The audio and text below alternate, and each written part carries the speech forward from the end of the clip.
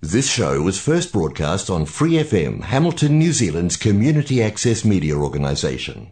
For more information on our lineup of shows and the role we play in the media, visit freefm.org.nz. Hello and welcome. You may remember the Ariana Grande concert in Manchester in May of 2017, in which a suicide bomber killed himself and 22 other people and injured hundreds of others. It was a terrible event, but out of it came a few stories that threw light into the darkness of the mayhem.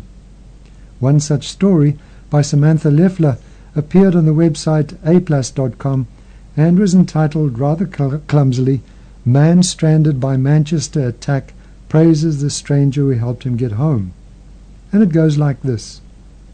The hate at the centre of the May 22nd terrorist attack in Manchester, England, that took 22 lives and injured dozens of others is evident. But that force is nothing compared to the stories of compassion and heroism that have emerged in the days following the atrocity. We've told you about the homeless man who rushed to help injured children, and the cabbies who drove towards the arena after the attack to aid stranded concert-goers. And now I'd like to tell you about a man named Jordan Stevenson. According to Britain's Channel 4, Stevenson was getting ready to go to sleep when he got word of the attack, and he rightfully assumed the ensuing chaos would strand many people making their way back to nearby Liverpool. I knew that the trains were out, so I just thought, if anyone's going to do it, I might as well post a tweet. Within 3 minutes, I had 750 retweets and a load of requests from people who needed help, he told the outlet. His tweet read, "If anybody from Liverpool is in Manchester and needs picking up, I'll do lifts all night." The article continues, one person who saw Stevenson's tweet was Liverpool resident Joe Foster. Foster had attended the concert with a friend and was making his way out of the arena when the bomb went off. In an essay posted on the tab, Foster recalls the horrific events of that night. Recalling how he came across 2 crying teenage girls, he writes, "Nothing I could have said to them would have put their little hearts to rest, so I opened my arms for hugs." Desperate for a way home, Foster sent out his own tweet and soon came across Stevenson's earlier message. The pair eventually arranged for Stevenson to pick up Foster and his pal at a nearby hotel. "I knew the power of social media was good, but I didn't realize just how amazing social media was," Foster writes. And for him, what set Stevenson apart that night was the complete selflessness that he demonstrated in such a chaotic time. He even apologized on the way home because he had to stop for petrol, which we tried to pay for, but he refused. We offered him money on numerous occasions, and he refused, Foster recalls. Even after Stevenson drove Foster and his friend home safely, he remained in contact and continued to offer words of encouragement and support.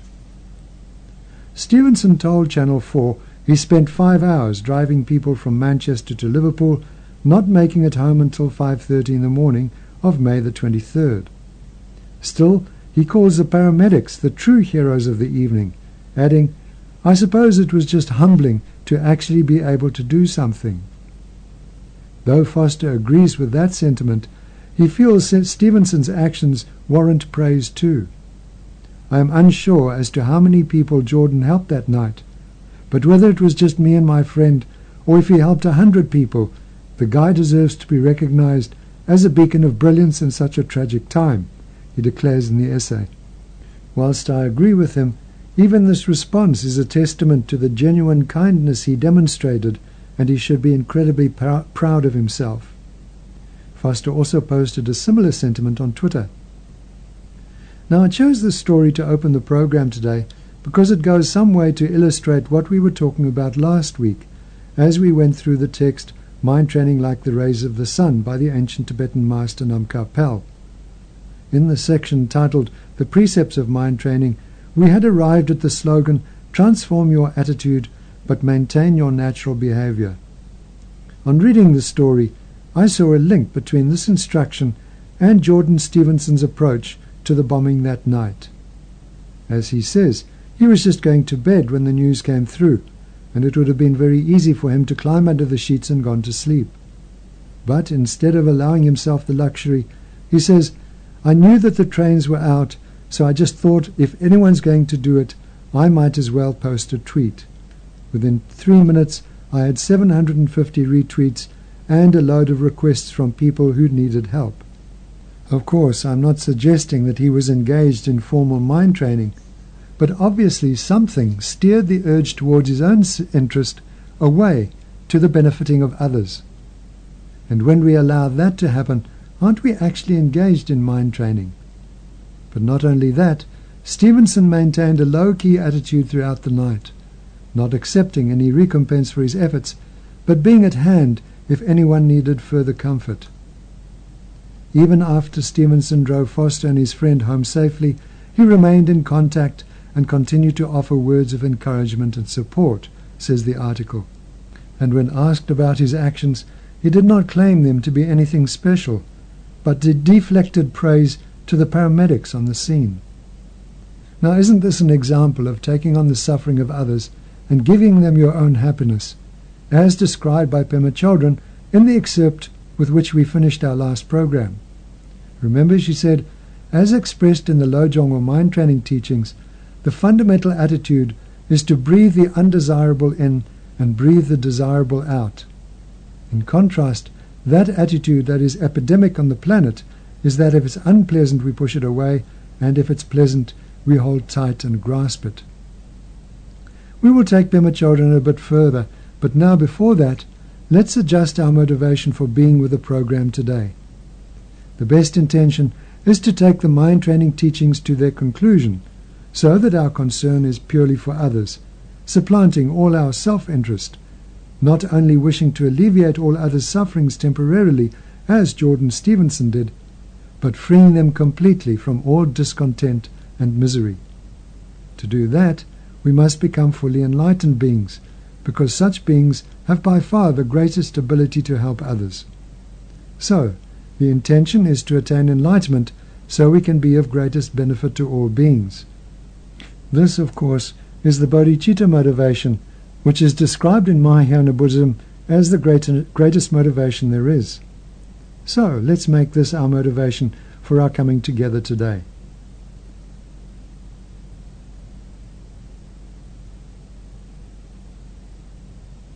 Thank you. Now going back to Pema Chodron. If you were tuned in last week, you'll be familiar with a quote which starts, "In order to have compassionate relationships, compassionate communication, and compassionate social action, there has to be a fundamental change in attitude." The notion, "I am the helper and you are the one who needs help," might work in a temporary way, but fundamentally nothing changes, because there's still one who has it and one who doesn't. That dualistic notion is not really speaking to the heart. So it seems she's saying that real compassion does not express itself through a dualistic attitude of helped and helper, but out of the natural flow of the situation we find ourselves in. When we help, there is no sense at all of "I am doing good," or even "I am doing anything special." The situation demands action, so we do whatever is appropriate and move on, without concern for gratitude or reward. Even this response is a testament to the genuine kindness he demonstrated, and he should be incredibly proud of himself, says Foster about Jordan Stevenson's actions. But that would be coming out of a view of duality, the helper and the helped. And why should Stevenson be proud of merely doing what the situation required? If we see the natural flow, then sometimes we are in the role of the helper and sometimes in the role of the helped.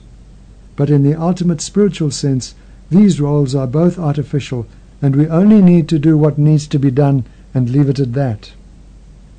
Then going back to the quote about breathing in the unpleasant and breathing out the pleasant we mentioned before, Pema Chodron continues, "This change in attitude doesn't happen overnight. It happens gradually at our own speed." She says it's important to start such a practice with ourselves, for how can we take on the unpleasantness of others if we've not yet dealt with our own unpleasantness? We have to fully recognize those aspects of ourselves we don't like and deal with them compassionately and intelligently. We can hardly bring peace to others if we are still at war with ourselves.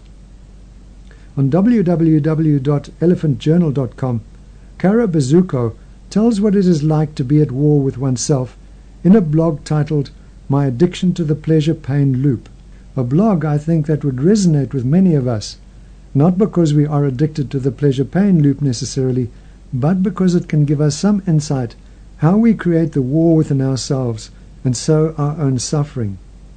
She uses some colorful language which I'm going to edit out for obvious reasons. She writes, I am an addict. We're all addicts, in some way. Addicts to meds, alcohol, cigarettes, love, drugs, sex, eating, phones, television, social media. You get my gist. I too am addicted. I'm fully and completely addicted to pain. My life is a vicious circle of pleasure, pain, pleasure, pain. The circle is hell.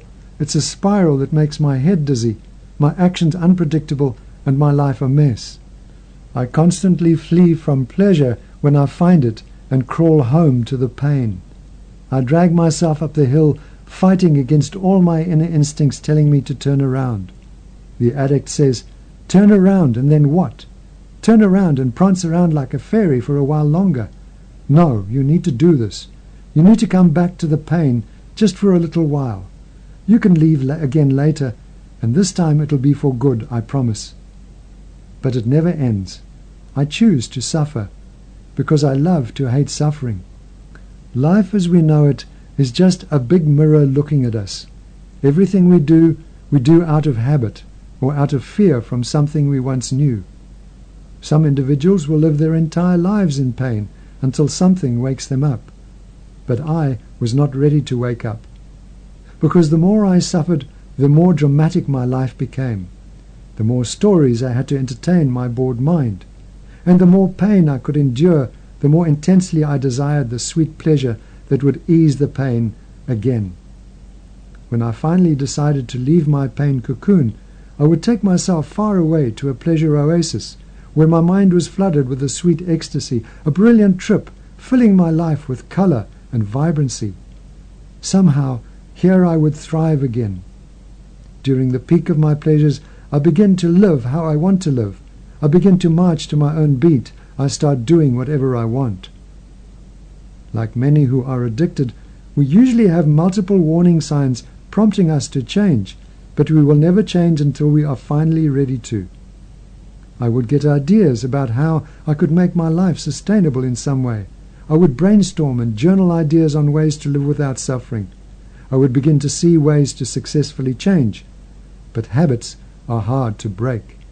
Addictions even harder. There would always come a moment when I became overwhelmed with a joy. And somewhere between guilt and fear of living too freely, I will always end my pleasure parade. Slowly I would begin to drag myself down again, deep into the depths of pain, right back to where I was before I left. Every time we arrive back to a painful place, we immediately want to leave. We want it to be gone. But sometimes we just don't know how to change our behavior yet. Haven't learned not to crawl back to the same addiction, or how to move away from ourselves, or how we could take a step back and realize that there might be more than just these two paths, and we have the power to make another choice. But for the longest time, I just focused on surviving, so I could plan and save for my next big parade of adventures. During those times, I would hold on to the small memories, the little glimpses of light that I hoped would lead me out of this hell and back into a sweet paradise. I've lived like this for the last 5 years of my adulthood. I always threatened to change, dare myself to find a new way of living without this darkness, but I just could not bring myself to do it.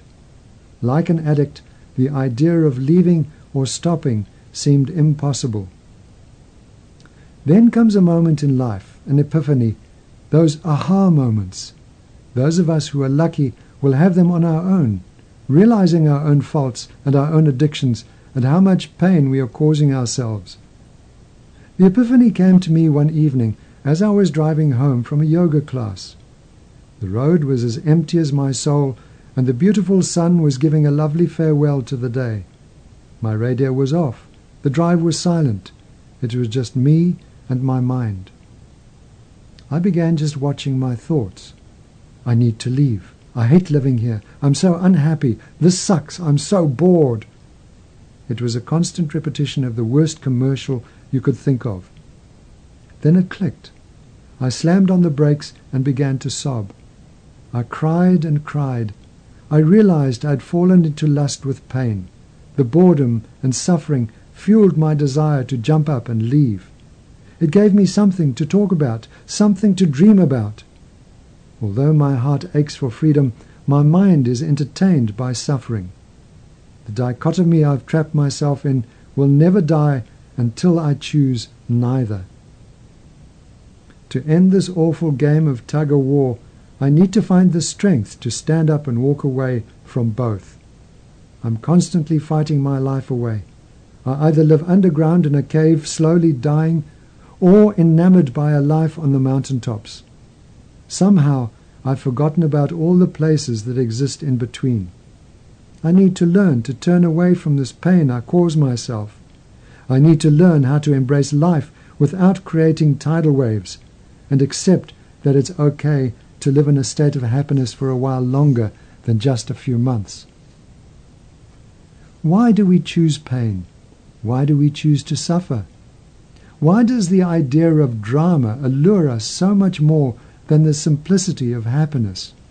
How is it possible to be so unconscious of the harm we cause ourselves? Is it because we surround ourselves with those similar to us, and only when we break away from the norm do we realize maybe we are the crazy ones after all? I was addicted to pain like a person is to sex, heroin, or their phone. It was constantly lingering, something I never acknowledged or never cared to admit. In an era of social sharing, we choose to share what's good in our lives, painting pictures of ideals. Let's quit the joke. Life is far more complex than a good Instagram filter. We all have our own addictions, insecurities, and lies we tell ourselves, which keeps us trapped in some body that isn't us. We all have our dirt. If you think you don't, you probably just haven't found it yet. Suffering tears us apart. It takes us away from precious moments and creates more resentment than love.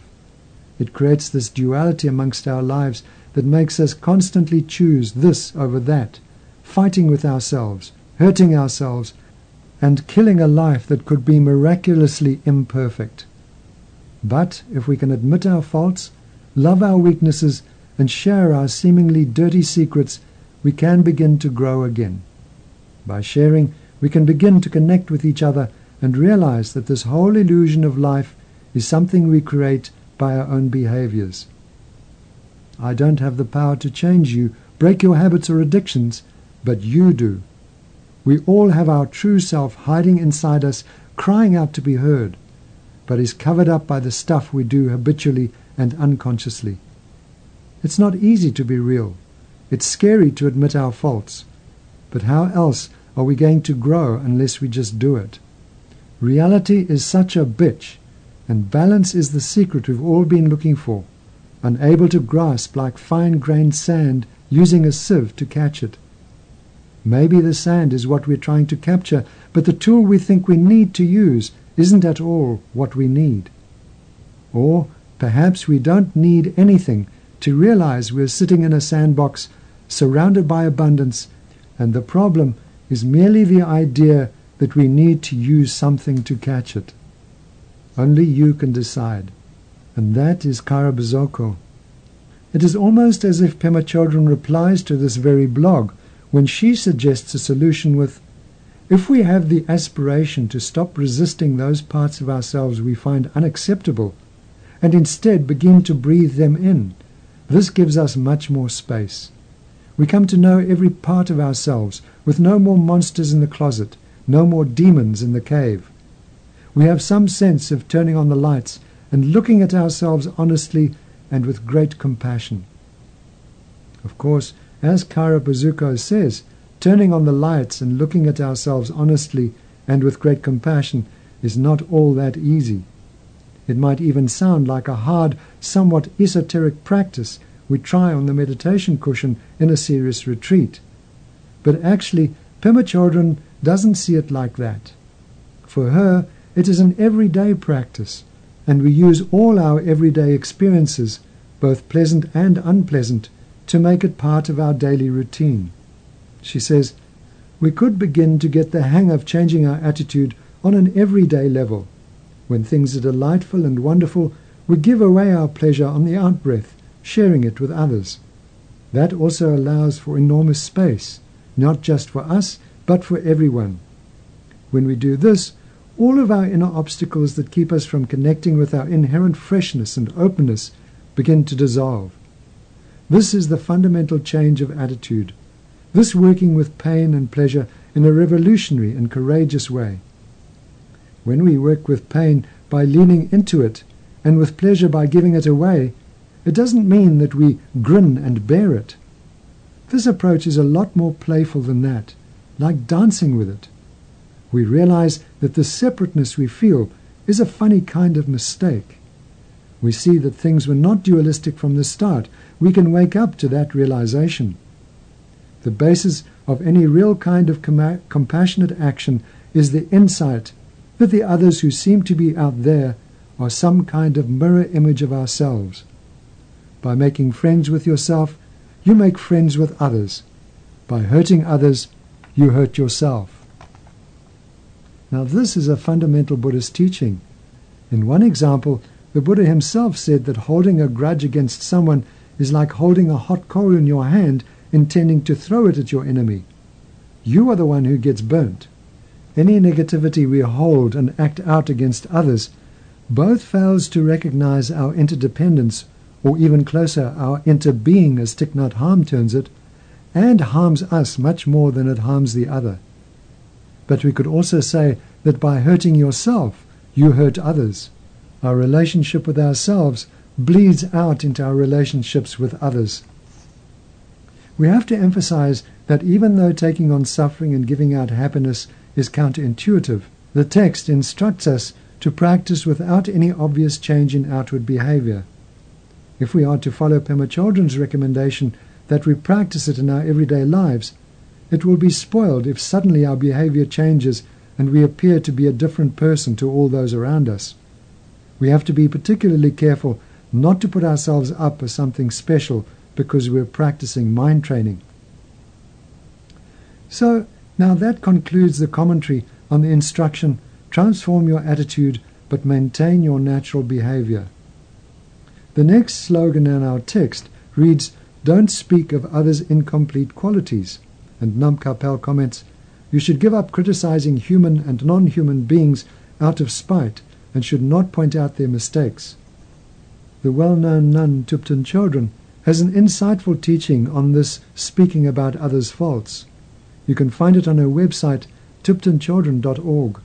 It goes something like this. I vow not to talk about the faults of others. In the Zen tradition, this is one of the Bodhisattva vows. For fully ordained monastics, the same principle is expressed in the Pratimoksha vow to abandon slander. It is also contained in the Buddha's recommendation to all of us to avoid the 10 destructive actions, the 5th of which is using our speech to create disharmony. What an undertaking! I can't speak for you, but I find this very difficult. I have an old habit of talking about the faults of others. In fact, it's so habitual that sometimes I don't realize I've done it until afterwards. What lies behind this tendency to put others down? One of my teachers, Geshe Ngawan Dagi, used to say, you get together with a friend and talk about the faults of this person and the misdeeds of that one. Then you go on to discuss others' mistakes and negative qualities.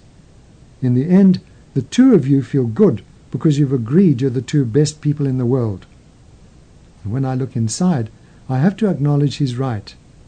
Fueled by insecurity, I mistakenly think that if others are wrong, bad, or fault-ridden, then in comparison I must be right, good, and capable. Does the strategy of putting others down to build up my own self-esteem work? Hardly. Another situation in which we speak about others' faults is when we're angry with them. Here we may talk about their faults for a variety of reasons. Sometimes it's to win other people over to our side. If I tell these other people about the argument Bob and I had, and convince them that he's wrong and I'm right before Bob can tell them about the argument, then they'll side with me. And underlying that is the thought, if others think I'm right, then I must be. It's a weak attempt to convince ourselves we're okay when we haven't spent the time honestly evaluating our own motivations and actions. At other times, we may talk about others' faults because we're jealous of them. We want to be respected and appreciated as much as they are. In the back of our minds, there's the thought, if others see the bad qualities of the people I think are better than me, then instead of honoring and helping them, they'll praise and assist me. Or we think, if the boss thinks that person is unqualified, she'll promote me instead. Does this strategy win others' respect and appreciation? Hardly. Some people psychoanalyze others, using their half-baked knowledge of pop psychology to put someone down. Comments such as, he's borderline or she's paranoid, make it sound as if we have authoritative insight into somebody else's internal workings, when in reality we disdain their faults because our ego was affronted. Casually psychoanalyzing others can be especially harmful, for it may unfairly cause a third party to be biased or suspicious. Tenzin Chosang then goes on to list 5 results of speaking about the faults of others. First, she says, we become known as a busybody. Others won't want to confide in us because they're afraid we'll tell others, adding our own judgments to make them look bad. She goes on to say that she's cautious of people who chronically complain about others because they will probably speak that way about her in due course. Then she says we will find ourselves in trouble when the person we criticized finds out what we said. That person may well retaliate by telling others about our faults or in other ways. Third, she says, some people get stirred up when they hear about others' faults. For example, if one person at an office or factory talks behind the back of another, everyone in the workplace may get angry and gang up on the person who's been criticized. This can set off backbiting throughout the workplace and cause factions to form. Is this conducive for a harmonious work environment? Hardly. Then she points out that our minds aren't happy when we criticize others. And finally, she says, by speaking badly of others, we create the cause for others to speak badly of us, either in this or in coming lives. And now our time is up and we must say farewell. We'll continue with this next time. Thanks for being with the program today, and please dedicate any positive potential to gaining enlightenment for the sake of all beings. Thank you very much, and goodbye. For more episodes, use the accessmedia.nz app for iOS and Android devices, or subscribe to this podcast via Spotify, iHeartRadio, or Apple Podcasts. This Free FM podcast was brought to you with support from New Zealand On Air.